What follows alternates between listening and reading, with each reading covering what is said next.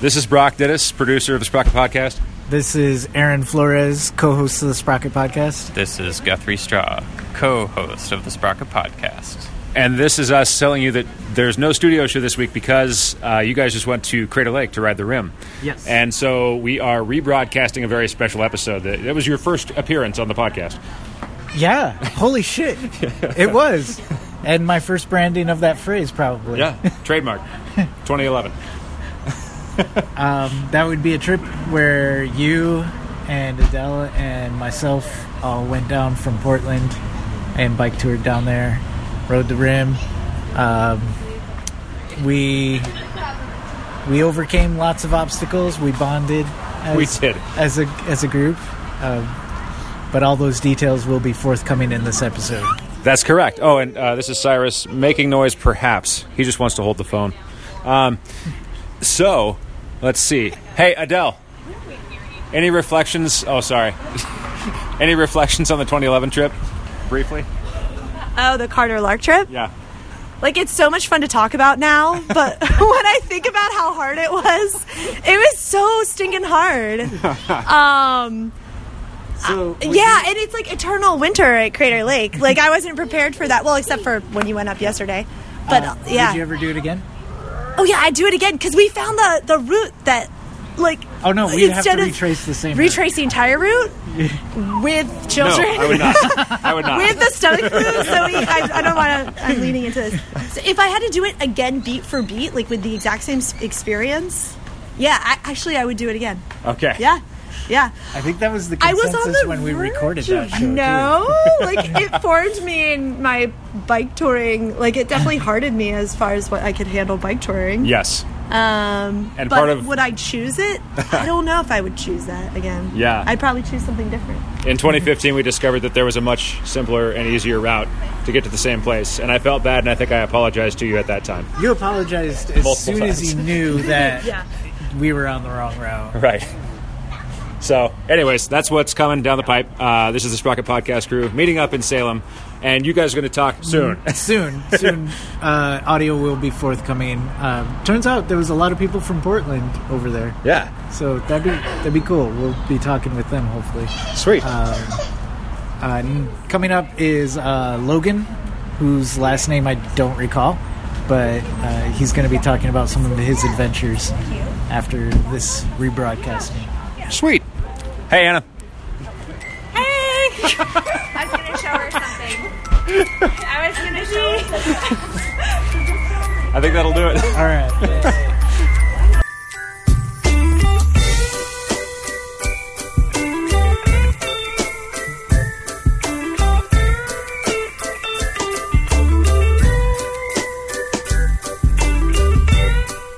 Hello and welcome to the Sprocket Podcast, where we are simplifying the good life. My name is Brock Dittis. And I'm Aaron Flores. And we are broadcasting from the People's Republic of Portland, nestled in the heart of Cascadia. We are the show that brings you somewhat irreverent conversations about the intricacies of thinking locally with a global perspective and enjoying the best that life has to offer along the way, even if you have to record it twice. Covering day-to-day life, food, alcohol, bicycles, and alternative transportation, arts and culture, communication, and the internet, etc. Send us your input. Email us at thesprocketpodcast@gmail.com or telephone us at 503-847-9774. There we go. Thank you so much, Mr. Flores, for doing the intro with me. I appreciate that. You are playing co-host wonderfully. Oh, thank you. And we even had a chance to break you in. So this is the second time we've tried to record this episode. It's basically just because the computer is old and tired. So here we are. Also in the room, Adele Dittis, my lovely and beautiful wife. Here thank too. you. You're welcome. I'm here in my basement. That's right. It's great to be talking again. It's the first time in a long time that you've actually been like in your own living space when we've been recording the show. So yeah, usually I'm just wire. Now I'm talking. Now, No, I mean, usually people come and talk, and I give them cookies and like nice stuff like that, and smiles. That's right. Usually, not hugs, but like smiles. That is correct. You know. Yeah. So, anyways, here we are again. Here we are. And it's actually a good thing that we're recording this again because now we have the intro music behind us the whole time. The first time it stopped just because the disc apparently was slow. So here we are. We're going to be talking a little bit about the trip that we took down to Crater Lake together as what we called Team Sincerity. Team Sincerity. Team Sincerity. So we will outline that real quick. But first off, what are we drinking? And we've drunken more of it, I think, now since I'm the a first little time farther we tried. along than I anticipated to be because this is our second take. Right. But I am now halfway through my warm can of Game Day Premium Brewed Iced Beer, which kind of tastes like a mix between Keystone Light and Stack. That's I'd right. like to say. So Stack doesn't really bring up good memories for me, but I'm being game for Game Day, and I'm plowing through, and it's making me good. You're being feel a good. good sport for Game Day. Yeah. All right. Well, anyhow, here we are.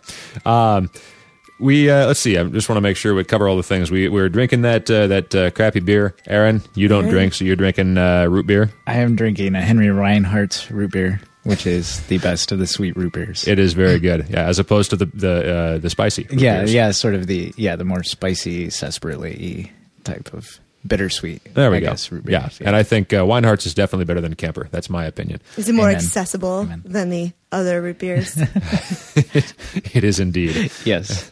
And, well, when you can get it at the local Checkers Mart, Oh, yeah, that would be that makes it the accessible. sincere That's definition right. of accessible. And I have on my notes from last time that I was trying to pigeonhole you. I'm not trying to pigeonhole you, Aaron. You, sir, can be whatever you want to be in this great big world of ours. Thank you. So, Say what he is again. What exactly is Aaron Flores? and Adele just fell over. Oh, we're not stopping the tape for this one. This is too good. No, this is good. Can you set yourself back up there, okay? Just So not cool. leaning too far back, I guess. So not cool. No, it's all good. Well, while she's out of the room, yeah. Aaron, why don't you tell us? We're getting to all this stuff so much quicker the second time around. Yeah. Why don't you tell us about the origins of Team Sincerity? Well, Team Sincerity sort of started with me associating you, Brock, but both of you, but you, Brock, especially with the quote unquote new sincerity movement, which really is just regular sincerity, right? But it's sort of appreciating things because they're good, appreciating things sincerely. It's new because it's back again. Right, yeah, right. Like, right. I mean, it's kind of hard to understand here in Portland, but people don't always appreciate things ironically. Indeed. And there's sort of this movement of people who do appreciate things sincerely. I would say you are definitely a prime example of that. Well, thank you. I do my best. And you two being the most sincere people, I would say I associate with regularly anyway. So in my head, the first day was sort of calling us like Team Sincerity, and as I would text people little updates here and there, like that's what I would refer to us as, is like, oh, Team Sincerity is now at this church. Brock is rolling his cigarette, and I'm swearing like a sailor. That's right, profaning the holy. Right. The first chance we got. Right. Little updates like that. Which I guess is actually not super sincere, but I mean, yeah. That's beside the point. We're being sincere to ourselves, I guess. We're being exactly who we are. There's many forms of sincerity. Quite so. Right. So, Welcome back, Adele. Hey, thanks. You got your I'm now chairs. Yay, perched she's elegantly upright. on the edge of my chair rather than rolling backwards. There we go. You got to watch out for these things, yeah. Yeah, they're tricky. Well, that's the one with that chair has the arm that's kind of wobbling. Yeah, I felt like yeah. I was just sitting back, and suddenly it just rolled out from under me, and there I was. It's all behind us now. Not in my You're chair. still with us. You didn't get hurt. The beer won't leave a stain on the rug. So Yay! hurrah! And if it does, you're cleaning the carpet soon. If it does, yeah, we're moving upstairs. So That's right. Brandon and Candace can deal with this mess. Speaking of Brandon and Candace, we didn't say that yet on this take, but Brandon is not with us playing co-host tonight. I mean, he's not just playing co-host; he is the co-host most times. But he is over with a neighbor playing Settlers of Catan, and that's all in the name of building community and sharing good times with neighbors. So, hurrah, Brandon! We hope you win. Settlers of Catan actually makes people really angry. That's so right. I'm curious to see how much community is built tonight when he comes home. You got beaten by your little 10-year-old sister. I did. Julia just kicked my butt the other day. Right. Yeah, but I've been beaten before, so I wasn't too angry. But she's 10. But she's also the most scheming, devious mind of all 9 of my siblings. 10, whatever, how many siblings I have. A lot. She's very clever. It's hard to keep track of how many Gale blocks there are. Yeah. Well, anyhow, so Settlers of Catan, Brandon, we wish you well. We hope you do well. This is Labor Day. I almost forgot to mention that. Labor Day. We're actually pre-taping. I mean, it's not Labor Day here in the studio right now, but we're taping this to be broadcast on Labor Day since we will be out and we won't be. We're going to be having a good time and not working. Sincerely not working. In irony. Thank you, Eugene Debs. We'll be laboring to be people in your sister's wedding. That's right. Yeah. My sister's getting married, so we're heading up to be a part of that whole shindig. So anyhow, happy Labor Day, and we hope it's a good one for you. So, the Crater Lake trip of 2011. Yeah, let's get on to the boring Speaking stuff. Speaking of hard now. work. That's right.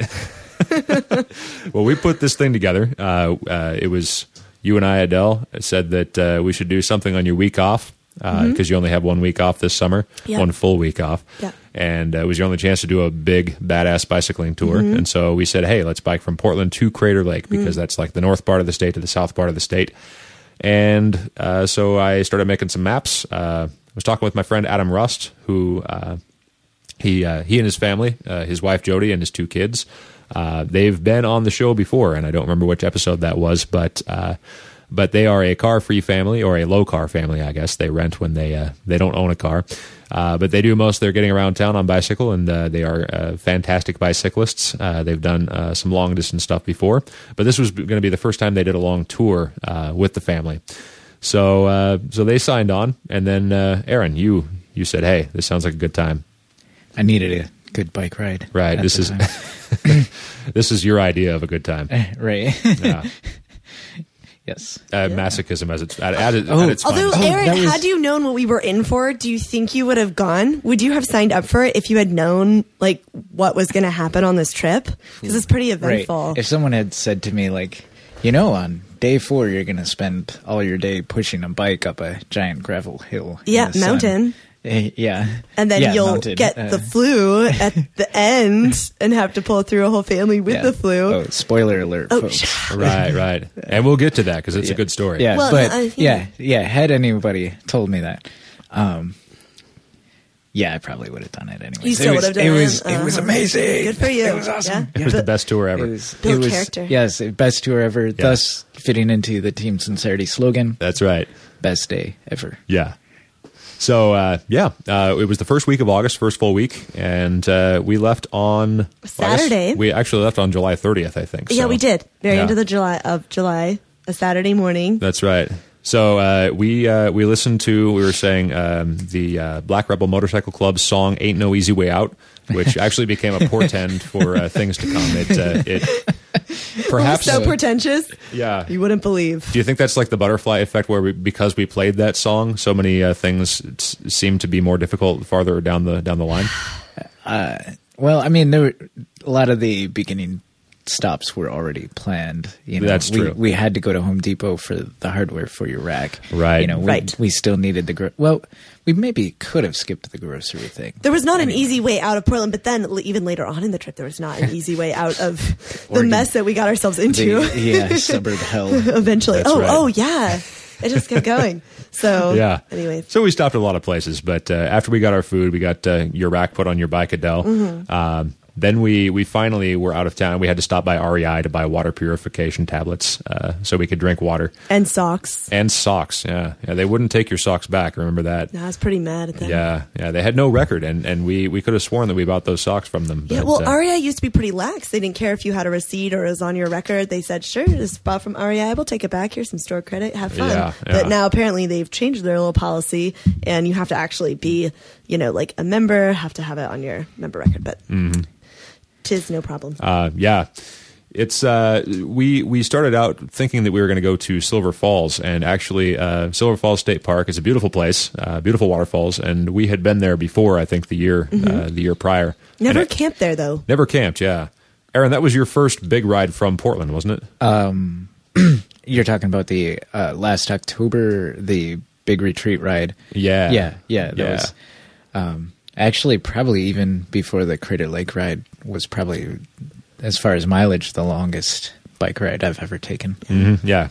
Because we did like 55 miles down to Silver Falls, and that was. Yeah, it was cloudy that day, so it was a different sort of dynamic. But and it was up to Silver Falls. That's right. Yeah, we climbed a lot on that route because outside of Silverton, Silverton's a cute little town, beautiful little creek, cute shops and everything. Hard to find ice cream. But we did eventually find it on this time. But yeah, going out of town, whichever way you go, you have to climb a bunch of hills. So this time around, going out through the farm country in Oregon was beautiful. But some of that farm country is on very large hills. So we did quite a bit of climbing, quite a bit of pushing, and a lot of it without shirts. So Team Shirtless, I think. Team Shirtless was one of the we were all names. shirtless at one point. And actually, as far as the whole like Silver Lake ride the first time, I just remembered like what a big struggle it was and how awful, that those last 20 miles were from Silverton to Silver Lake. And Silver Falls, whatever. It's okay. To silver water, and to silver body of water. Places. Insert name here. Right. Anyhow, I just remember how difficult it was, and just trying to mentally prepare myself for that. And when we went through that on our way, incidentally, to Scio this time around. Right. SCIO. Scio. It's pronounced Scio too.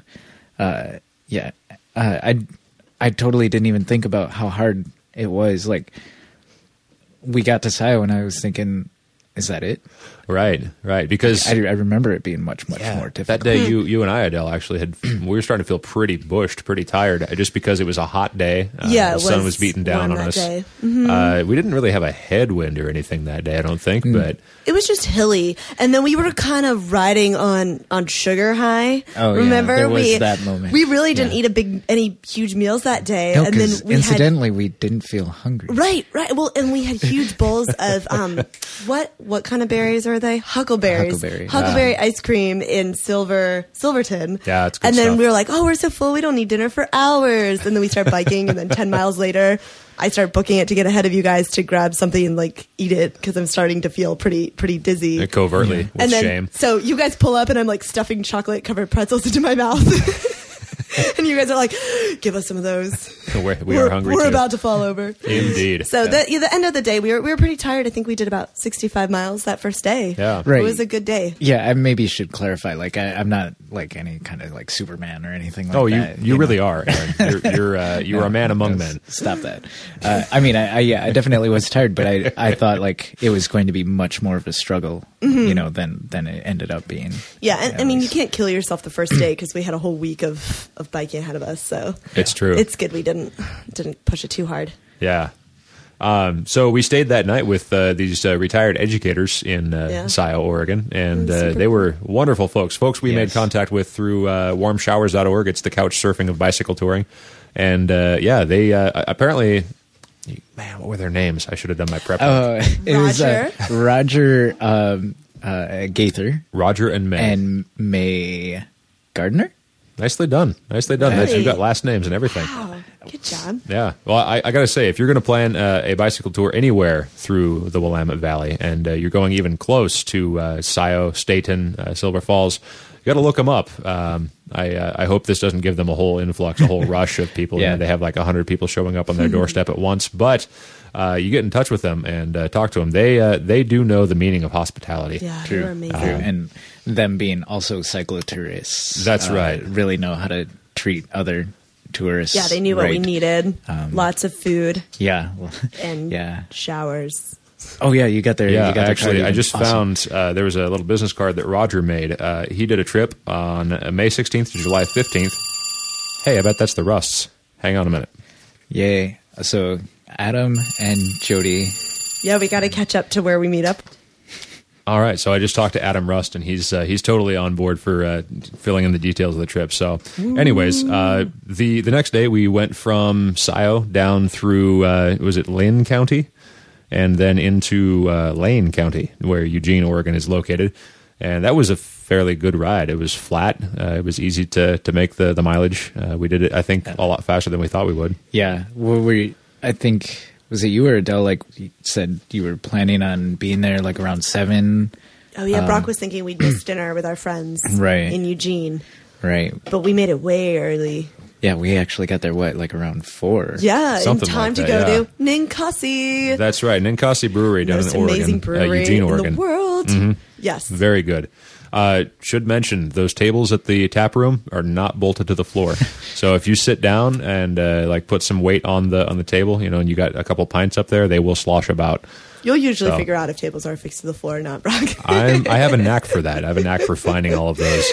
You have angled knees. All those weak spots, yeah. So we went down. We had a couple pints there. Had their fantastic pretzels, and then we stayed with our folks who live there in downtown. That was when we hooked up with Adam and Jody.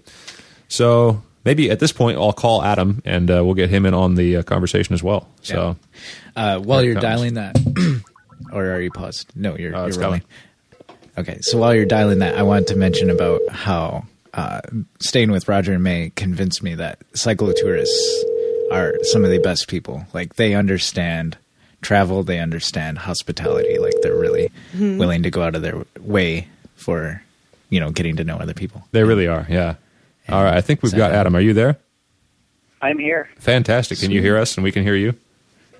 Yeah, I can hear you. Fantastic. All right. Well, we just got to the point where we were going to talk about leaving Eugene. So, and perhaps maybe it would be a good idea for you, Adam, to tell us how you were feeling that day, because you weren't feeling all that hot. I was not feeling all that hot.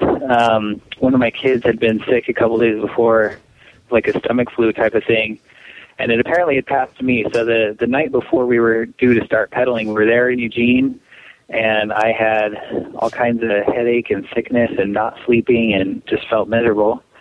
And so I woke up the next morning and talked with the rest of our crew about whether or not I should go on. And in your encouraging fashion, you convinced me to go on. Even though I felt like dying.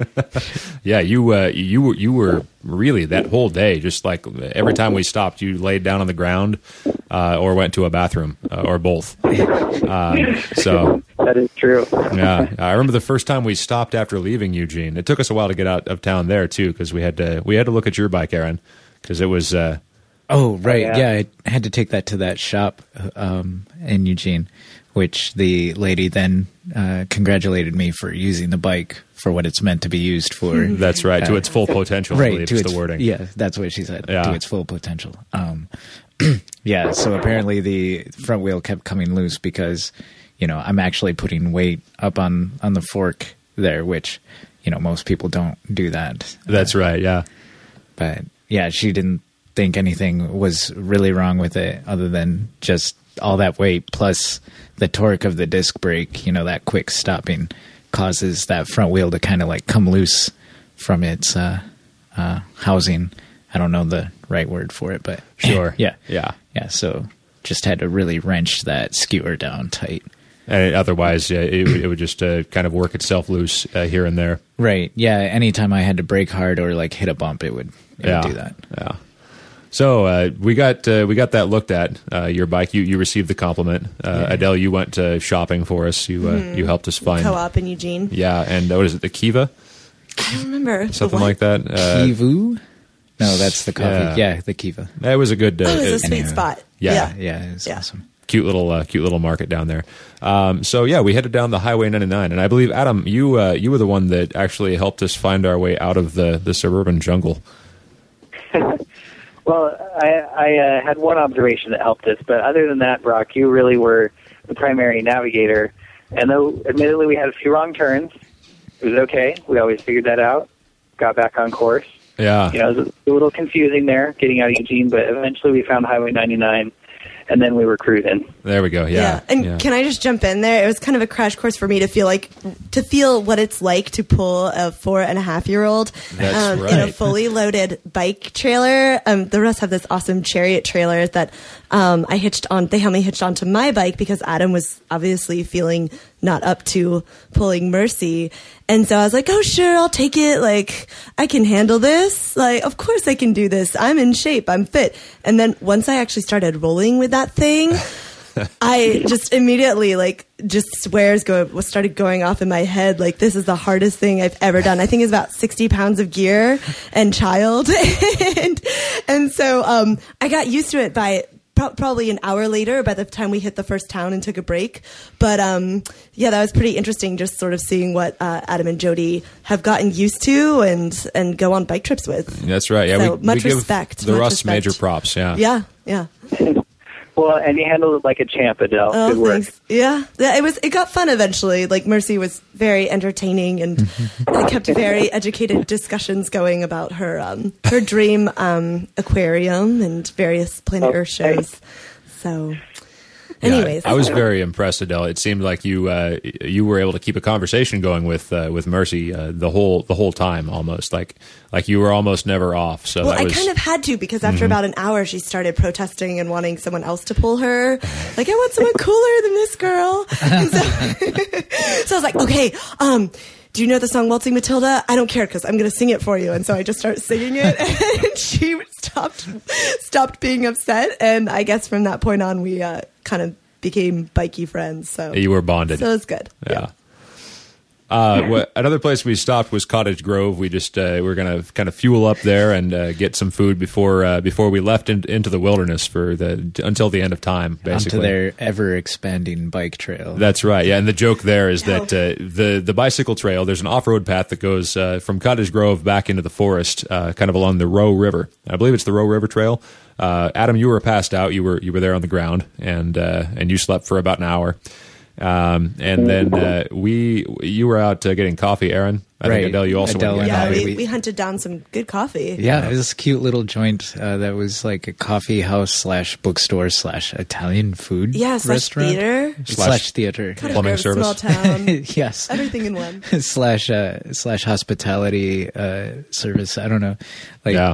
We get there, and Adele, you made pretty fast friends with the people who worked there, and just from me also being there, then started a conversation up with them. And where are you going? Where are you from? We're heading to Crater Lake. We're from Portland. Oh, you guys are insane. Yes, we know. Standard conversation. Right. Yeah. Standard conversation with people who find out what we're doing. Yeah. And this older lady comes up, kind of like overhearing our conversation, and she's like, "Oh, are you going to go on the bike trail?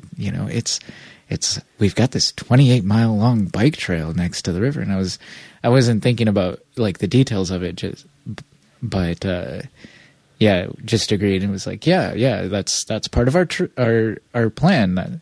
Totally, we're going on the river trail. Yeah, awesome, thank you. And she was like beaming and all happy that we're using this famous and, again, ever-expanding bike trail. Right. Because what was the actual mileage? It's like 12 miles. Yeah. Do you remember, Adam? I thought it was 17 or something, but that sounds about right. Yeah. So from 17 to 28, and then so that became the running joke as we were on this trail, and the mileage just kept getting longer and longer. Yeah, I heard they have a 45-mile trail on Cottage Grove. Right. Heard it goes all the way to... what did we say? El Dorado. El Dorado, yeah. So anyways, we took that all the way out, and that took us past the reservoir back in the hills there. And, we ended up that night on a Forest Service road at Camp Hobo, which was a free campground back in the forest on the Forest Service road. And also a club for teenage people. That's right. Kids. Yeah. Young reprobates from all throughout the area gathered there that night to sing, dance, and drink illegally, I suppose. So yeah, Adam, I don't know how much you remember about that night because you were still feeling pretty ill, but yeah. I don't remember much, to be honest with you. I think we left you on the picnic table there, and that was where you lay for some time. The sweat lounge. That's right, but I do remember contemplating one thing at that point, which was I started out that morning thinking, I can't do 55 miles in this state. but I had encouragement from all my friends, like, oh, it's no problem. We'll help you. We'll take your load. We'll carry you, whatever we got to do. So I was like, okay, you talked me into it. And then I thought, you know what? For anyone else who does this, they need to understand that it actually is possible to do 55 miles on a bike when you have the stomach flu. So that's right. I'm not saying it's enjoyable, but I'm just saying it's humanly possible. we did it. But yeah, I passed out after that, and I don't remember anything till the next morning.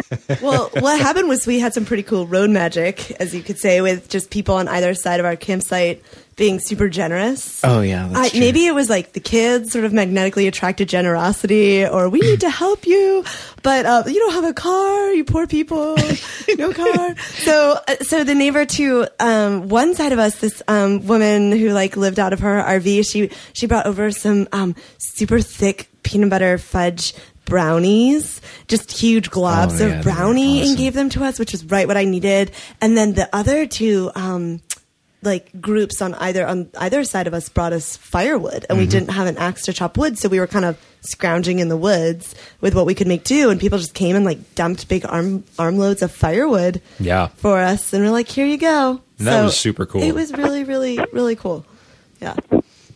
Yeah. So we slept that night, and to their credit, all the young reprobates turned their stereos down before sunset, so we actually slept pretty well. A nice coincidence was that we bumped into a guy who actually we had met on Adele, you and I, when we had done the West Coast on bicycles back in 2009. Actually, we didn't talk to him. He was just kind of chilling, I think, in the campground. But his site mate, who was building a sweat lodge, his uncle, that's right. I said, hey, I think that guy recognized you. So, anyways. It was kind of cool and kind of awkward at the same time because he didn't come up and say hi. Right. But then we were also packing up and busy getting out, so we didn't need to, I don't know, rekindle the acquaintanceship. Yeah, he spoke to us through a proxy. Yeah, but it was a cool sort of rejoining of paths. So after the night at Club Hobo, what? we packed up and we headed up the Forest Service Road. And at this point, that was where we really started going uphill. We'd done a little bit of hill climbing here and there on the trip, but Forest Service roads just don't fuck around. When you go back into the forest, it's you got to be ready to actually pull some serious miles. Go into the forest, for real. Yeah, definitely. So we climbed up that, and I had known that there was going to be gravel on the road, or that it was going to be a loose surface as opposed to a paved road at some point. But I had no idea that it was going to be as steep and as hard of a climb as it was. Adam, do you remember? I suppose you remember that day very, very well. Yeah, I have more recognition of that day because I was feeling a little better by then. Yeah, but yeah, that was a hard day. That was very hard. Basically, that was, Oregon Trail Pioneers by bike. It certainly was. Hi, Jody. Good to hear your voice. Hey, Jody. Hey. Yeah. What happened was basically we had so much weight on our bikes and with the trailers and everything that we eventually could not ride up the hill, and so we had to push. And so that involved a lot of going back and forth. And Aaron, you were, I think, one of the first people to say, "Hey, I'm gonna run up and push my bike up, and then I'll run down the hill and grab some other cargo." Actually, I think I think we both did. It was sort of. I think you might have started that trend, and then I sort of latched onto it as a way to get us all up that mountain. Right. Well, I was sort of the least burdened as far as weight. Right. You didn't have a trailer. I didn't have a trailer, or I didn't have as much as anyone else. Right. And I loose bowels. Right. And I wasn't sick yet. And so, I just kept walking, and it was a point in time that I realized it was 20 minutes to a half hour, and I couldn't even see any of you guys, so I just kind of threw my bike down in the shade, and I started walking down, mostly with the intent of seeing how far back everybody was, and then seeing you pulling Mercy up the hill, and it's sort of, I think, again, we probably both got the idea independent of each other. Let's just get all our bikes to some shaded area, come back down, grab somebody else's bike, help them pull that up. So that was something really, really cool about that came out of this sort of potentially horrible. We all, every person was on board with it. We all had to pitch in and one person haul a bike, one person push the trailer up behind it, one person, Adam had one of, his daughters on his shoulders and he was carrying her up the hill. That made for a cute picture. It did. It was all about the cute picture. Yeah. There are a lot of opportunities for cute pictures there. I know we had a long climb, and every time it seemed like maybe it was going to level off, it just went around a corner and kept going up farther and steeper. Yeah. So it was a good, would you say 6 hours? I don't remember how long. No, I think it felt like 6 hours, but I think in reality it was about 3 or 4 hours. Because I'm guessing we walked and pushed all our stuff about 3 miles uphill. It always feels farther uphill. But I think we were going about a mile an hour is what Adam had estimated we were doing at one point, which I think is probably true. So, I don't know. Yeah, I will say this, though. Like, there's kind of that adage that, hard times bring people together. That's true.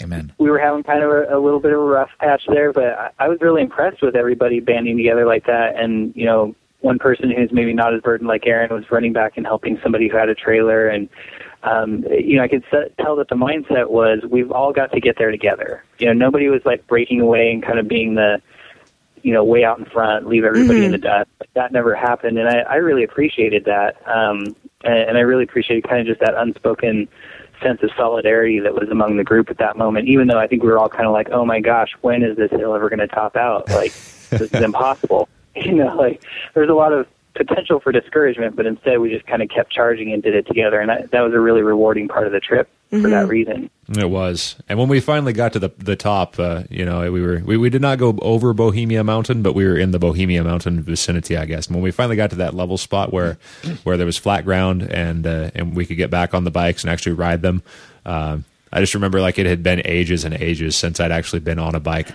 to ride one. And it almost felt like a foreign concept. It almost felt like we'd always been climbing this mountain, and we always would be.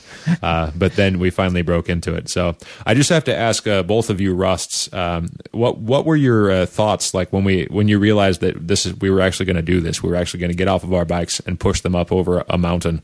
Did you ever think this was not what you signed up for? I'll have to confess the thought did cross my mind. That's a charitable way to put it.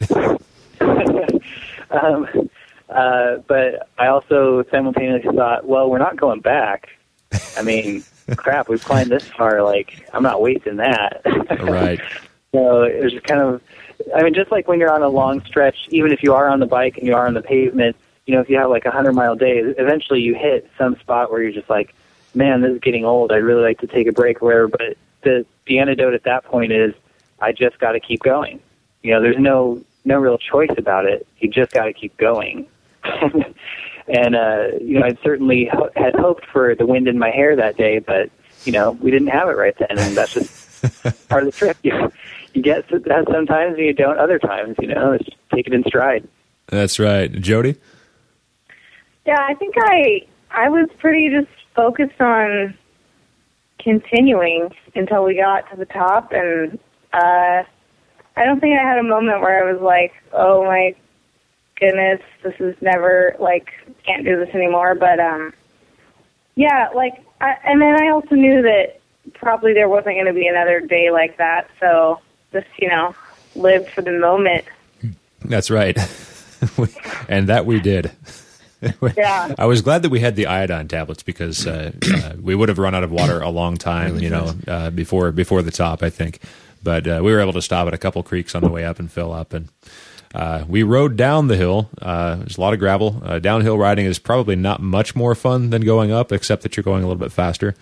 But my hands got pretty cramped, I remember, from going down the hill and trying to maintain speed so I wouldn't go out of control. Mm-hmm. Right. Yeah, it's sort of hard in a different realm. You're going downhill, so you have to maintain that control. Mm-hmm. You are going faster, but there's sort of more of that risk of falling off and breaking something. Right. As opposed to if you're walking up a hill, it's strenuous, it's not fun. But the chances of you falling off and, breaking your neck are pretty slim. Yeah, that's true. Yeah. Well, it was such a day of extremes for me because climbing up the mountain, we were going so slow and it was pretty painful. And I was just thinking, wow, really junkies for pain right now. And then we get over the pass and I just can't wait to go downhill and go fast. But then it's so easy to careen out of control that, suddenly I got too much speed, too much adrenaline going. And so it was either, I was going too slow or I was going too fast. There wasn't, much happy medium to that day. But still I tried to slow down and just kind of enjoy it. I mean, the scenery was beautiful. We were in a beautiful part of Oregon, pine forests, rushing mountain streams. Well, we did not go as far that day as we thought we would because of the obvious incline and difficulty of getting over the mountain. We thought we were going to get all the way down to the state highway and well on our way to Diamond Lake by that night. But actually, we ended up pulling off at a free campground, which was nice. It was free, and it was right next to a creek. I believe that was Steamboat Creek. Yeah, that we were riding next to for a while. But that night it was a lovely campground. It was also free. I was gathering kindling, and I saw this paper on the ground, and I mean, we had cleaned up. We'd noticed there was some previous occupants that had left garbage around, so I just assumed it was paper and garbage. And after I had a handful of it, I noticed that some of the paper was obviously used. Contaminated. Right. Yeah. But at that point, I already had some in my hands. What do you do? You're like, well, that's it. And we needed stuff to start the fire with anyway. So we actually had a poop fire that night, yes. Basically. Yeah. Good times. In a completely unrelated note, Jody, you had to tend to some unpleasant effects of just kind of the spreading disease that night. Yeah, that was the night that Mercy started puking. So she was victim number 3. 2. Yes, and she pulled a all-nighter. She just was throwing up all night in the tent. Oh, poor girl. Yeah, so we didn't really get much sleep that night, and then it was morning. And then it was a new day. Time for coffee. Yeah, that was rough. I felt bad for you guys just because it seemed like it had been such a hard, grueling day, and then it was a long night of Mercy feeling just terrible, and no fault of her own. It was just the rampaging virus. But yeah, well, we got up and we had breakfast and pulled together our stuff, and then we rode on out. We met the Highway 138, and we kept riding towards Crater Lake. It was a beautiful scenery. It was along the Umpqua River, not made of ice cream, as we found out. Yeah, so surprising. It was a letdown. Yeah. That's funny. Anyone who's not from Oregon, because there's a brand called Umpqua ice cream. So now you can laugh at the joke along with us. But we made our way up the highway. There was a little bit of climbing, but it was a fairly good ride. We were all very tired and very ready for a break by the time we got to the only store on the highway. And I believe there's the Dry Creek store, which is at Dry Creek, but it's really not near anything. It's just kind of out in the middle of nowhere. But we bought the things that we had been kind of wanting that whole time away from civilization. We were only gone from the city for 24 to 48 hours, but by the time we got there, we were really hungry, and so Cheetos, a full half gallon of Umpqua ice cream, popsicles, all the works. That was a well-deserved break, I think, and we enjoyed ourselves greatly. And it took us... That was epic. It was epic, yeah. Yeah, we downed that half gallon of ice cream in about 5 minutes. Yeah, it did. I looked at it. It was this super dense chocolate, southern mud pie deal. And I was like, I don't know if 4 of us can eat this. And then I was like, why did I even wonder that? Because it was gone so fast. And I was looking around for the next half gallon. So good. Oh, man. Yeah, that was very great. We progressed from there, and I think the trip only got harder and maybe less enjoyable and more desperate and desolate. That was the afternoon from hell. Yeah. I think after we got to the Dry Creek store, the highway just started going uphill. And Jody, you remember this better than any of us because at that point you had started to get some of this flu bug as well. Yeah, when we were stopped at the store, I didn't really feel sick. I just mostly felt really wiped out, and I thought it was probably just from not getting any sleep the night before helping out Mercy in the tent. But as we biked on, I just was dragging, and then I started to feel a little nauseated, and I tried eating, and soon after realized eating was not the answer to my problem. Yeah, that was tough. I know I was in the back of the line with you, Adam, and at that point, I think you had been kind of sick for the first day, and so day 2 was just kind of like just kind of an extension of that. Like your muscles were probably still kind of healing, and your body was still kind of getting used to going back to work. And so you and I were there kind of at the tail end of the whole thing for quite some time. Yeah, we were. Yeah. And then Adele, you and Mercy, you were towing her trailer, and Aaron was up there. Company too. Mm-hmm. Right. So you guys were kind of up at the front.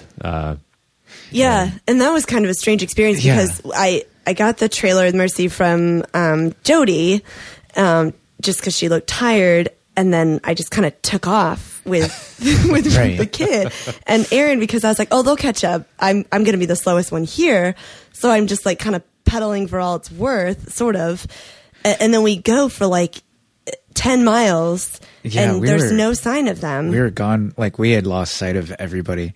I had just assumed that Jody was with you and Adam. Right. So I figured, like, okay, so those three are going to be hanging back and kind of taking it easy. Mm-hmm. And so Adele's going to be sort of taking the front. And so I was going to ride with Adele, kind of keep her company and just make sure, like, riding alone, like if something were to happen to one of us, it's just like you need to have like somebody else to maybe go back and relay messages or something like that. And not realizing until it was pretty much kind of too late, that it was already that we lost the other half of our party so far ahead. Yeah. And so I don't know, we were like slowing it down. And I can't remember if it was you or me, just decided, well, let's just stop and pull over. Yeah. And wait. Well, I said at a certain mile marker, we're going to stop and wait for them. Yeah. And we did. And then we just waited and waited and waited. And it was like I think it was about almost an hour of waiting by the side of the road. And I was almost like multiple times I was about to flag down a car and ask if they'd seen any cyclists. But what would be the point? Because of course they would have seen them. I was like, well, if they're dead, some car would see us and stop and say, hey, your friends are dead back there. Like, your friends are gone. But that didn't happen, so I kind of held up hope that you guys would find us eventually, which you did. Yeah. Jody, you were the first to come upon us, and you were coming pretty slow. And so I think I pretty much instantly knew, like, something was up. But my thinking, like, I went to worst case scenario, and I was thinking, like, something was up with like Brock or Adam, like either they're injured or they can't go on for some reason or another. Mm-hmm. So anyways, so you came up, Jody, and that's when you told us that you were done. I remember that you guys were like, are you guys okay? Like, you seemed like super worried. And I was totally like in my own zone of like trying not to like fall off my bike and die. And I was just like, yeah, I'm sick. I had like nothing else to say except I'm sick and how much I hate mosquitoes. Oh yeah. There were a lot of mosquitoes. Yeah. Oh yeah. Yeah. They were villains. So we made it to very close, I think, to where we wanted to be, but we still had a long ways to go. We were 18 miles away still from Diamond Lake. Yeah, I guess that's close on a 45-mile day. Kind of, but it was a lot longer than we had expected. But there was some road construction that was kind of in the way. They had been kind of tearing the road apart. Widening the shoulder. Yeah. So we had been riding kind of in the lane of traffic, essentially with whoever was on the highway there. And eventually we got to the point where we got up to the top.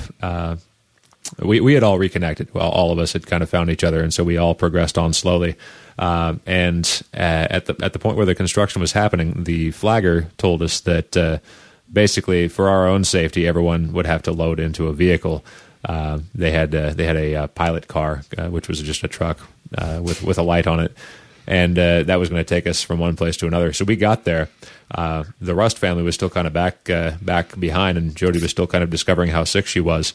And Adele and I and Aaron were all up at the front of the line. And Mercy. And Mercy was in her trailer. Yeah. And so it was this classic movie moment where all of a sudden Aaron just says, "All right, you guys go." You guys go. I'll take care of this. And so we just start loading up, kind of like in a flurry. Well, it was so dramatic. It was like, I don't know what, Brock, you said it reminded you of Children of Men or it something. It kind of reminded me get out of here now. And so Aaron's just like, go. And so we just like start throwing stuff in the back of the pickup truck and like make sure like Mercy's in there okay. And then like Brock gets in and we're like, go while you can, escape this place. And so, like this old lady, Barbara or whatever, I don't know what her name was, like, gets in the car. She's a flagger, and she starts driving us up this road. We do know her name, and right. I can find that for you later. Okay. Well, she was super cool, so we should, acknowledge her. But on the bright side, we got 4 miles. We got a 4-mile ride up this pretty steep, winding mountain road, which we were in no shape to handle at that point. So it was kind of a blessing that road construction was there, and that they made us, that they forced us into their pickup trucks. It was 4 miles of riding. We did not have to do that day, I guess. Yeah. And I mean, that's you can argue about the simplicity of that whole mode of transport, but at the point, I think we appreciated it greatly. Mm-hmm. So it was good times.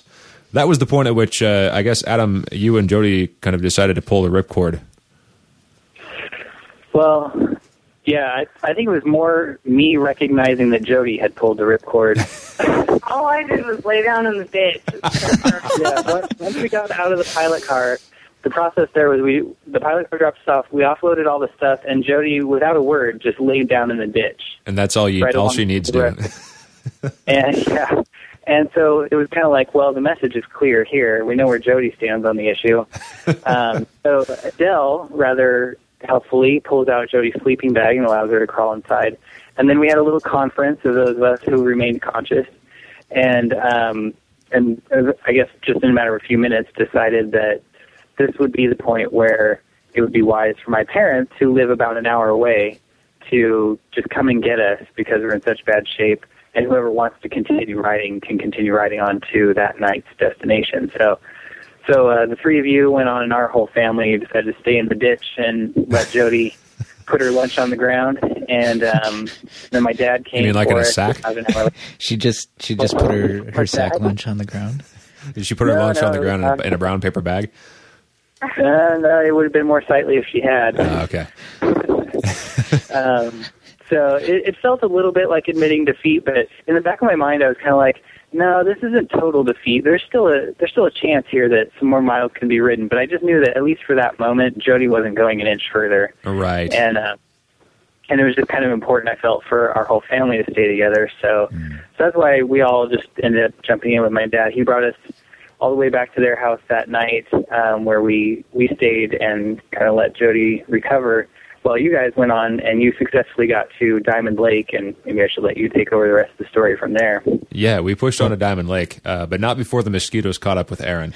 Oh, my God. Oh, yeah. Damn those mosquitoes. Oh. Those full of mosquitoes. Two things I want to interject before we get on to that part. And one is I kind of want to hear from the Russ, like, what exactly happened during that time, like after we left and your dad came and picked you up, like, as, I don't know, in as much detail as you care to give, because I really actually never heard much of that other than like, oh, it was awful and people thought, we were dying. Yeah. Well, if it's detail you want, I'll give you detail. So the pile of puke was 14 inches in diameter. My favorite memory from that couple hours is, I didn't really notice much of what was going on except that I was really sick, but at one point I did look up right after just spewing everywhere, and there was this, line of cars waiting. The flagger had stopped them, and there's just, a line of cars right next to where I'm laying, just everybody, watching me pathetically, just get sick all over the ditch. And Jody had a nectarine for lunch, so there was nectarine in the pile. Oh, no. That sounds terrible. But yeah, she's right. Just to get the mental image here for everybody, we literally just threw all of our stuff in the ditch right where the line of cars stops for the flagger at the entrance of the construction site. So, you know how they do it at construction. There's a 10-minute interval where they let cars stack up, and then the pilot car takes that stack through. So every 10 minutes, there's a new set of vehicles parking right next to us to watch us in our pathetic state where we've got two little children who are dirty head to toe, running around wildly, and I'm frantically running around trying to like break down all of our equipment so that it's small enough to fit in my parents' car when they arrive. And whenever Jody actually stirs or says I need something, attend to that and make sure my kids don't run out in traffic. And so it's just kind of like this really chaotic hour of waiting, basically. There was not a dull moment for me. I'll say that. And right as I got the last bit of equipment broken down, my dad arrived, so it was kind of perfect timing there. And the flagger there who was stopping traffic even came up and checked on us, I think 2 or 3 times. She was just very concerned about the fact that we were laying in the ditch. I mean, obviously that would concern some people. I suppose so. Yeah. And actually, at least one motorist got out of their car and checked on us, too. It was actually this very kind older lady who had a European accent of some sort that I couldn't place. But they were in like a 40-foot RV, and she comes trekking out of the RV to come over and see if we needed anything. So it was very nice. We got a lot of hospitality from people, but, you know, the answer was always the same, which is like, hey, we're just waiting. Our ride's going to be here in a minute. Thanks for your concern, you know. But as much as it doesn't look like we're okay, we're actually okay. There you go. I remember, I remember just hearing Rhea asking for Cheetos like 10 times. Oh, yeah. We did not have enough Cheetos for Rhea. Because we spoiled her at the Dry Creek store. Yeah, we whet her appetite with a whole bag. That was quite a lot of Cheetos. That was good stuff. Well, anyways, so the Rust seniors came to pick you up and bring you to their home, which was the eventual endpoint. That was what we had planned to ride That's to, right. at least. Anyways, so you guys had some rest and relaxation and I guess repairing time there, just to lay down and get better. We continued on. We camped at Diamond Lake that night. Aaron got swarmed by mosquitoes. Yeah, Adele, the mosquitoes on the road to Diamond Lake were vicious. They were awful. I will say, like from that point, from when we dropped off the Russ till we finally 14 miles got to the later. top of that hill at Diamond Lake, that was probably the most emotionally draining part of the ride for me. Yeah. Like, I went from Johnny optimistic to like just gradually to like everything sucks. I'm gonna die here. I hate mosquitoes. I hate life. As the Russ were already in a ditch, I was just gonna pull over purposely in a ditch and wait for sweet death by malaria. But yeah, it was a possibility. There was a lot of mosquitoes up there. Yeah, it just got worse and worse, and I realized at one point I was in the lowest gear possible, making no headway. My legs are just super tired. I can't outrun these mosquitoes. I don't have anything in my gear to like any kind of mosquito repellent. I mean, at one point in time, I was slathering myself with tea tree oil just because I knew it smelled something, you know, and it kept them somewhat away for a little while. But tea tree oil evaporates really quickly. So, and again, like I was just going so slow. Like you guys totally went way up ahead.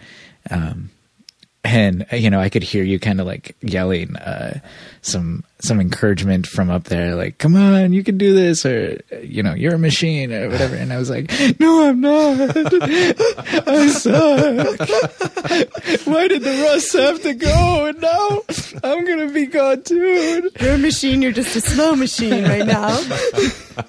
Well, I just remember I was going to go back to Brock to get the bug repellent because Brock was maybe 100 yards behind me and Aaron. Yeah, there was that point. And I was like, let's stop here and wait for Brock. And I look behind me and I see like hovering over my back tire, there was like a cloud of mosquitoes, like one of the 10 plagues. Like, I kid you not. It was like a plague of mosquitoes.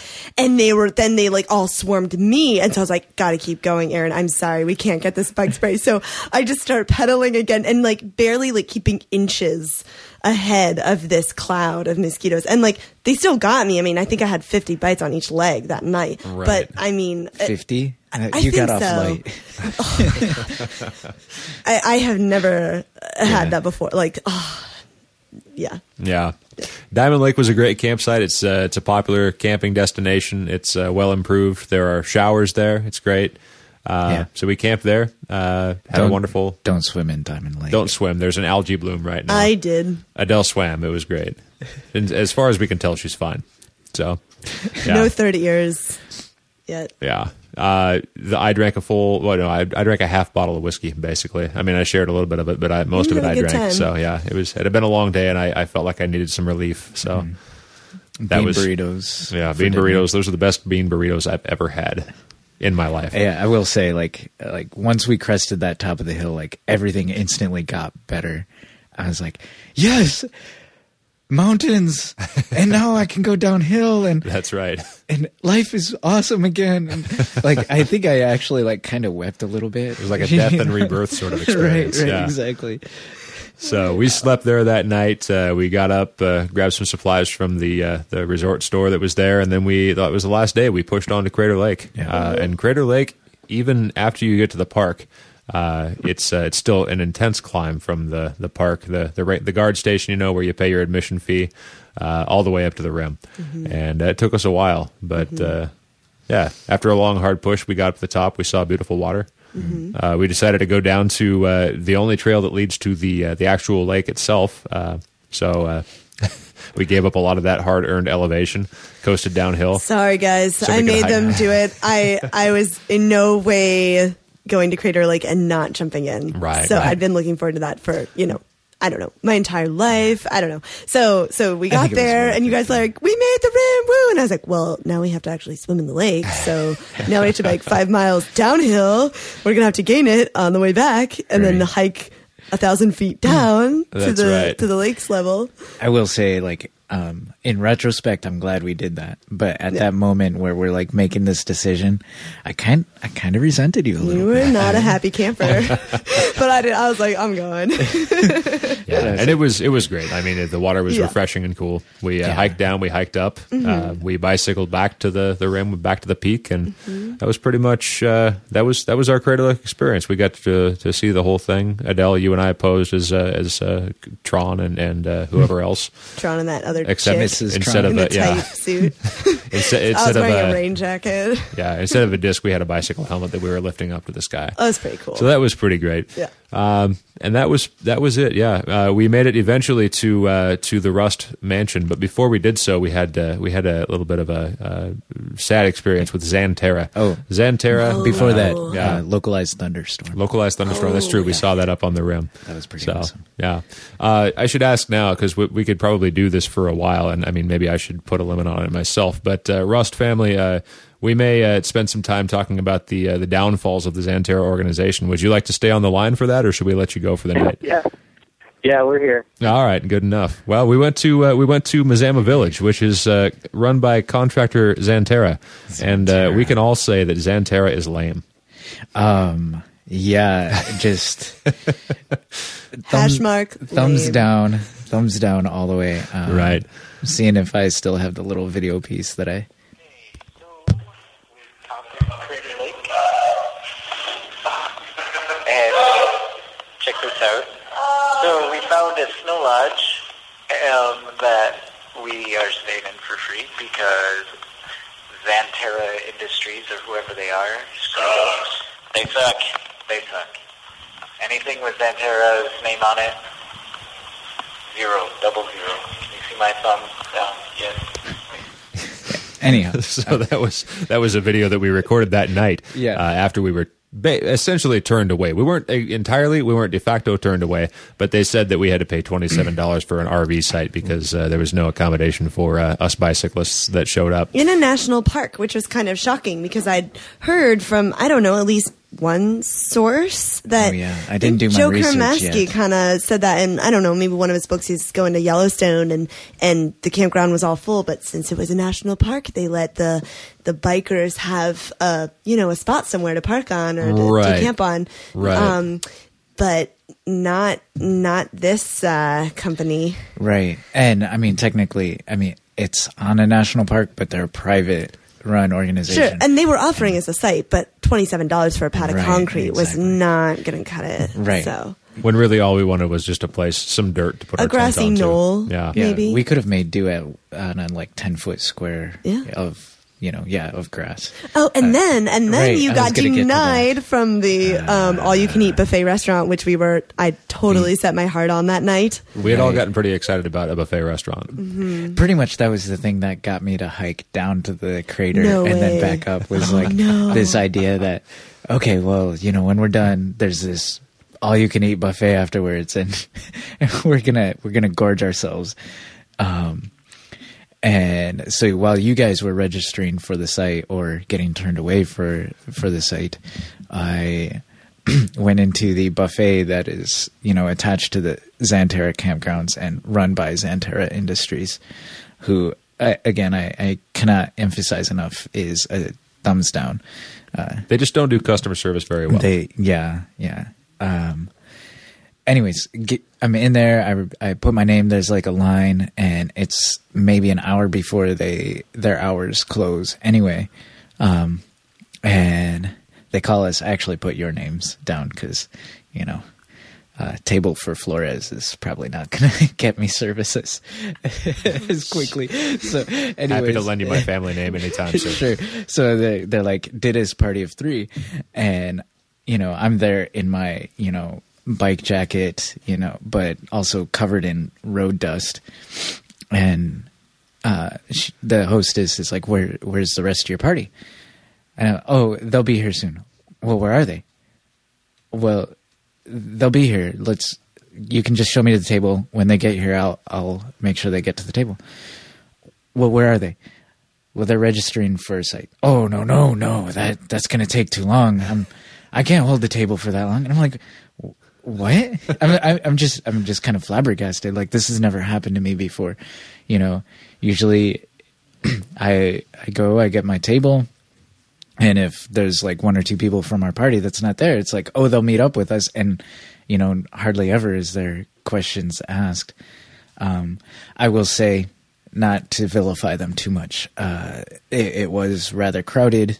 There were a lot of people waiting. And I guess stuff happens to wait staff all the time. So right. However,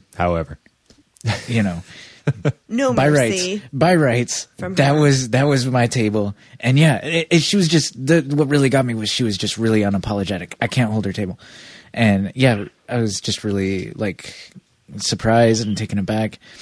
And I'm like, well, this is our table. And she goes, no, we're way too crowded. You're gonna have to go in the back of the line. And at that point I realized we weren't gonna get a table, and you know what, they were charging way too much for this anyways. It was like $17 for this buffet, which I don't know, it's buffet food, it's sitting under a heat lamp. So there you go. That's a shot of realism that probably we needed. Yeah. So and it turned out to be a blessing in disguise for me later on. So. That's right, because we went on down the road. We knew we weren't going to pay $27 just to camp on dirt, and so we kept on rolling down the road, hoping we'd find a place so we could kind of squat at.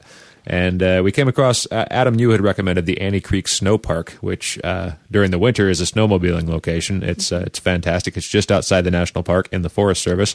And they have a shelter there. It's a little lodge that's built to warm yourself in when you're out enjoying the winter sports. And in the summertime, nobody uses it. Mm-hmm. So we rolled right Except French bicyclists. And us, yes. And non-French bicyclists. Anyone in the Klamath Falls or any creek area listening at this point, they need firewood. There was like this big sign, we need firewood. So True enough. Got extra firewood, take it over there. That's right. We certainly drained them that night. Yeah. We made food that night, so... Yeah, but there's a wood stove, and it was mosquito-proof because the windows had glass. Were there even windows? The windows had glass, and then there were these kind of plastic flaps in front of the door, so no mosquitoes could get in. So we had this great little log cabin all to ourselves for free. It was pretty fantastic. Yeah. So, Adam, thanks for the tip. Yeah, no problem. Yeah, that was we met Rancher Bob, who was living in this big 40-foot RV. He lent us a can opener because... we didn't have a can opener. So classic.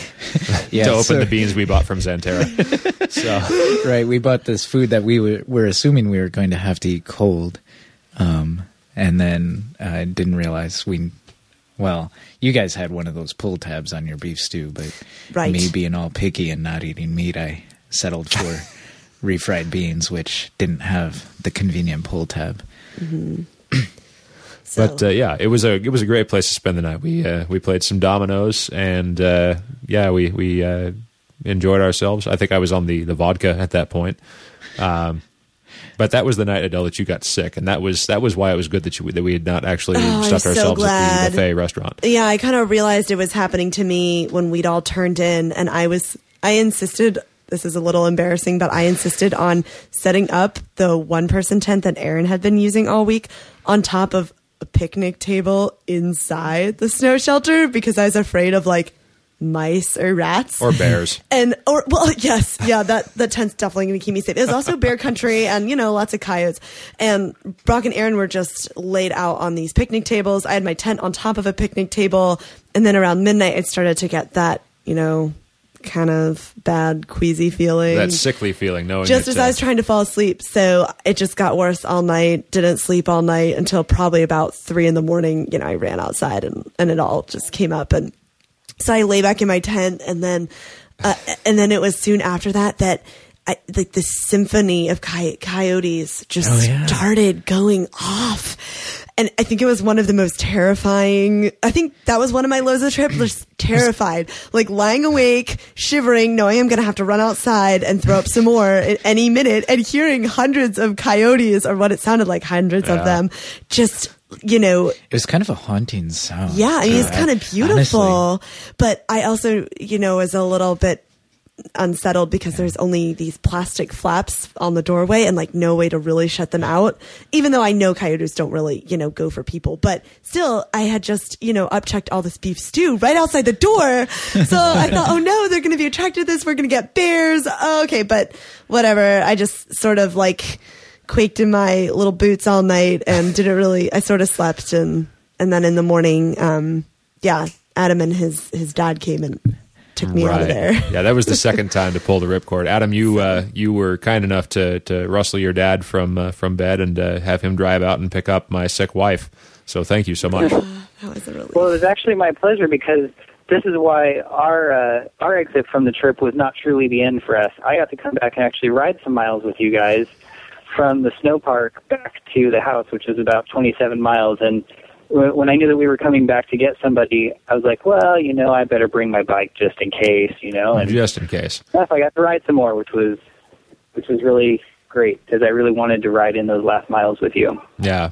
And that was a good day's ride, Aaron. You and I made that with Adam, and we saw all of the beautiful Klamath Valley Basin, valley floor.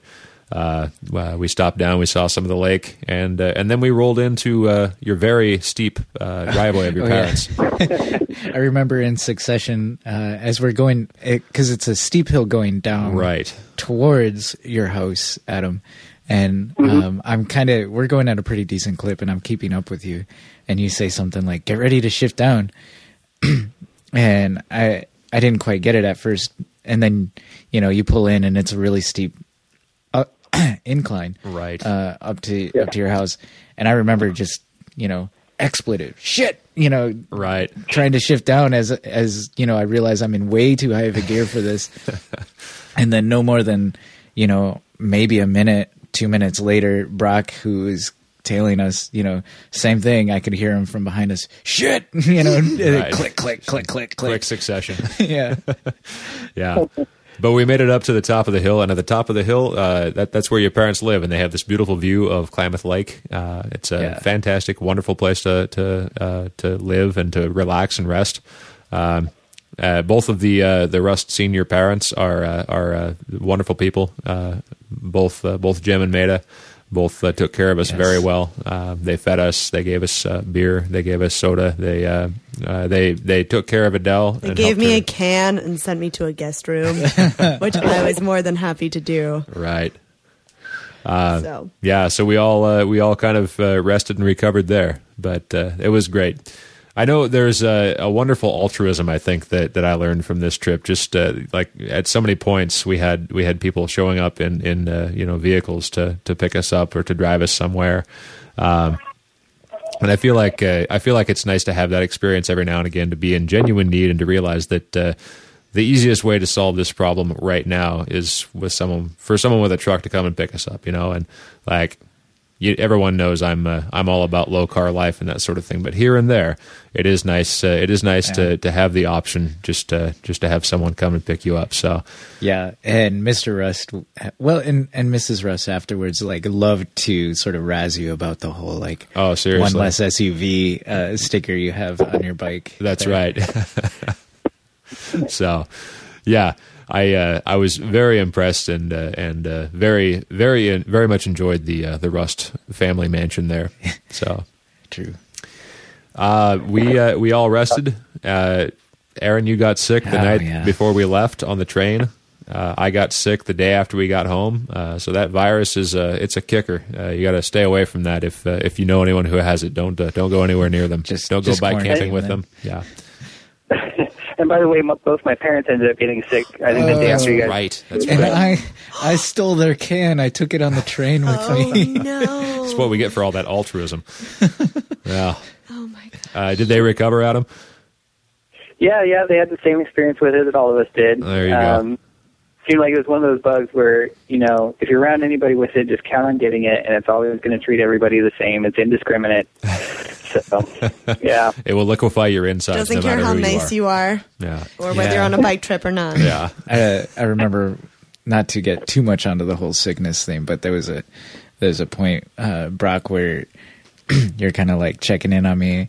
You're like, I think we had already been on the train for some time.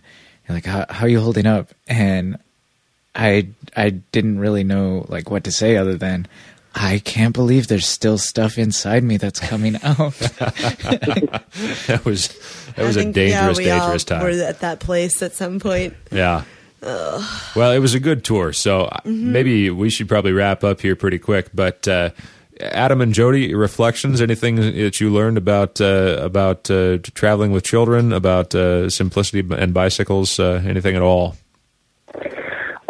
I'd actually like to share one other chapter in the narrative before getting to reflections, if that's all right. Please do.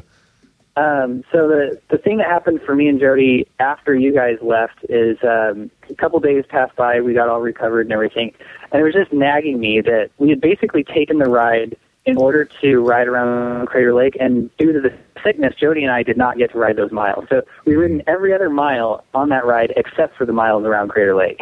So it was terrible irony. And then I was kind of like, well, you know what? We've got all our bike gear. We're back in good health. We're living like an hour away from the rim right now. Why not go ride it? So, I guess it was about 3 days after you guys left, and we stayed on at my parents' house for a little while longer. My dad actually dropped us off up at Crater Lake Lodge, and Jody and I, just by ourselves, no kids or anything, just took the morning and rode the 33 miles around the rim and then came the miles down off the rim to the same snow park where we picked up Adele. So we were really, that was a good move. I'll just say that. Oh, that's good. Because, a little bit of payoff. Oh man, it was fantastic. If anyone has any ideas of riding bikes around the rim of Crater Lake, follow your heart on that, because I would do that again in a heartbeat. That was really, really rewarding. So just wanted to make sure people know we did actually end up, the story ends kind of with a happy ending. We did get to accomplish our goals of riding around Crater Lake. So. Everyone got what they wanted at the end. Yeah, that's exactly right. It's a good way to redeem the whole sickness episode. Yeah, but I mean, main reflections other than that were what I shared before. Like, I really appreciated the solidarity of when we were kind of struggling up that gravel hill. I thought that was a real kind of team building moment. I think it really solidified some things in my mind. For example, I would take another bike tour with you guys in a heartbeat. Oh, so, that's nice of you to say. Thank you. And I'm on record with that. All right, yeah, indeed you are. It's going out to the public. Right back at you, brother. Awesome. So, yeah, if anyone out there gets the chance to take a tour with friends, do it. And I guess that's my other reflection, too, is now that we've done a few tours with you guys as a group, I don't know, I don't really have any desire ever to just go touring solo, I think. I mean, I can see virtue in it, and I could see that it would be great, but I think it would be far more awesome, far more rewarding always to do it as a team, with some good friends. There's pluses and minuses to every situation, but I think the pluses of bike touring with people vastly outweigh the minuses. So, nice. Whenever I daydream about another tour, I always include people in my daydream. I like that. That's really cool. Yeah. Anything from you, Jody? Sorry, Jody had to leave the room she did. All right. some kids. There we go. Well, if she has anything, we'll have her patch it in later, I guess. I was really hoping she would say something nice about I me. imagine she'd probably say, don't go bike touring when ill with the stomach flu. Indeed. Indeed. Aaron, this was your first tour. Reflections, things you learned? Don't knock over the root beer on the glass table. Yeah. Reflections, things I've learned. It was the most physically, emotionally draining episode of my life, but totally worth it because it was also the most emotionally rewarding episode. Well, that's actually pretty superlative there. Yeah. But, nicely done. Yeah. It was just totally worth it. Really awesome. I can't put it any better than Adam had stated. Like, I was really surprised, not just with everybody's coming together, but even with my own being able to support everybody. Like, many times, if given my own, or if left to my own devices, when faced with like crisis or crises, I can let that kind of overwhelm me, and I can do the whole like give up and everything sucks and there is no hope kind of. I get in that mode, but it's something about the whole shared misery experience really kind of brought out the best in all of us, and I totally agree. Like, I've never done a solo trip, and out of curiosity, I would love to do it just to see what it was like. But I would say it probably would not, and this is pure conjecture, but it probably would not be anywhere near as rewarding as like being with people that you can gel with and really work well together with. Team building 2011. Excellent. Adele, anything else to add on that one? Yeah, I mean, I want to chime in on that. This was the hardest bike trip I have ever done. Challenging, yes, mentally and physically and all that. At points, it reminded me of when I was a venture camp counselor out in Colorado, and we would stick like middle schoolers and high schoolers into these really intense, like, not quite like life-threatening situations, but very intense situations, to sort of force them to realize what was real in life. Right. And then we'd like debrief together and be like, what did you learn? And so some of these days on this bike trip, I had like some of those same feelings that I had, that those kids were experiencing. Yeah. But this was for real, like this was not set up. This was not a scenario that someone was setting up for us. This wasn't structured. This was real life, and it was like almost more like life and death. Like, yes, we need to, take care of water and children and our food and all this stuff. And so, I really love how it, forced us to either come together or fail. And I was tempted to, I don't know, when Brock was leading us up that gravel road, be like, come on, Brock, didn't you look at the elevation? Like, and come on. And the truth is I did not. Right. Like, you got to do that. But I hadn't really helped plan this trip much, so I couldn't really talk. But I kind of like put a lid on that and just buckled down to the task at hand and figuring out what needed to be done. And so it was a really good maturing experience for me. Also, just, I love daydreaming about bike trips in Europe and New Zealand and all these cool places. And, home could never be that cool. But the reality is Oregon has a lot of incredible things. I think being up at Crater Lake was one of the most dramatic scenes I'd ever been privy to in my whole life. And, I've seen some cool mountain ranges, but this was tops. And so just learning like, hey, sometimes the coolest things lie maybe not in my own backyard, but pretty close to it. Right. And just exploring what's nearby and what I don't need to take an airplane across the world to get to, or take a train across the world to get to. I can hop on my bike and go, and I can get to an amazing place just, with those two wheels. It's a good lesson for all of us. That was pretty cool. Yeah. Unless you live in New Jersey, there's probably not much there. Manhattan. Come on, they're the Garden State. That's right. Sorry for anyone who lives in New Jersey. I kid. Of course I kid. Yeah, I think it was Ben Franklin who said during the Revolutionary War, if we do not all hang together, we will certainly hang separately. And so, yeah, I feel like that's probably what could have happened if we had not all thrown in the best of our emotions and goodwill and good efforts and helped each other through the hard times to get to the good times. So, well, that's the whole thing. So, I'm sorry, what was that, Adam? Well said, my friend. Oh, thank you, sir. Well, I pride myself on my oration skills. I'm going to let you go, Adam, and we're going to close out this episode. But we do appreciate you joining us, and do pass along our thanks to Jody. Yeah. Yeah, thank you, guys. All right, man. See you later on. Bye, Adam. Bye.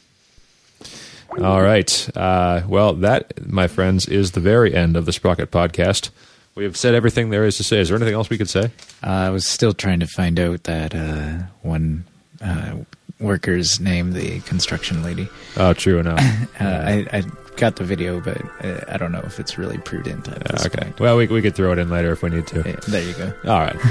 Well, hey, folks, the Sprocket Podcast, we are here on the internet. Our website is thesprocketpodcast.com, and you can find all of the exciting details about everything there. Send us feedback about the program, suggestions for topics, guests, or drinks you'd like us to try. You can write us with email. The address is thesprocketpodcast@gmail.com. You can call and leave us a message. Tell us your stories at 503-847-9774. Thanks to Ryan J. Lane for providing the theme music. You can find him on the internet at myspace.com/Ryan J. Lane. And for all of us here at the Sprocket, I say farewell, and we will talk to you next time.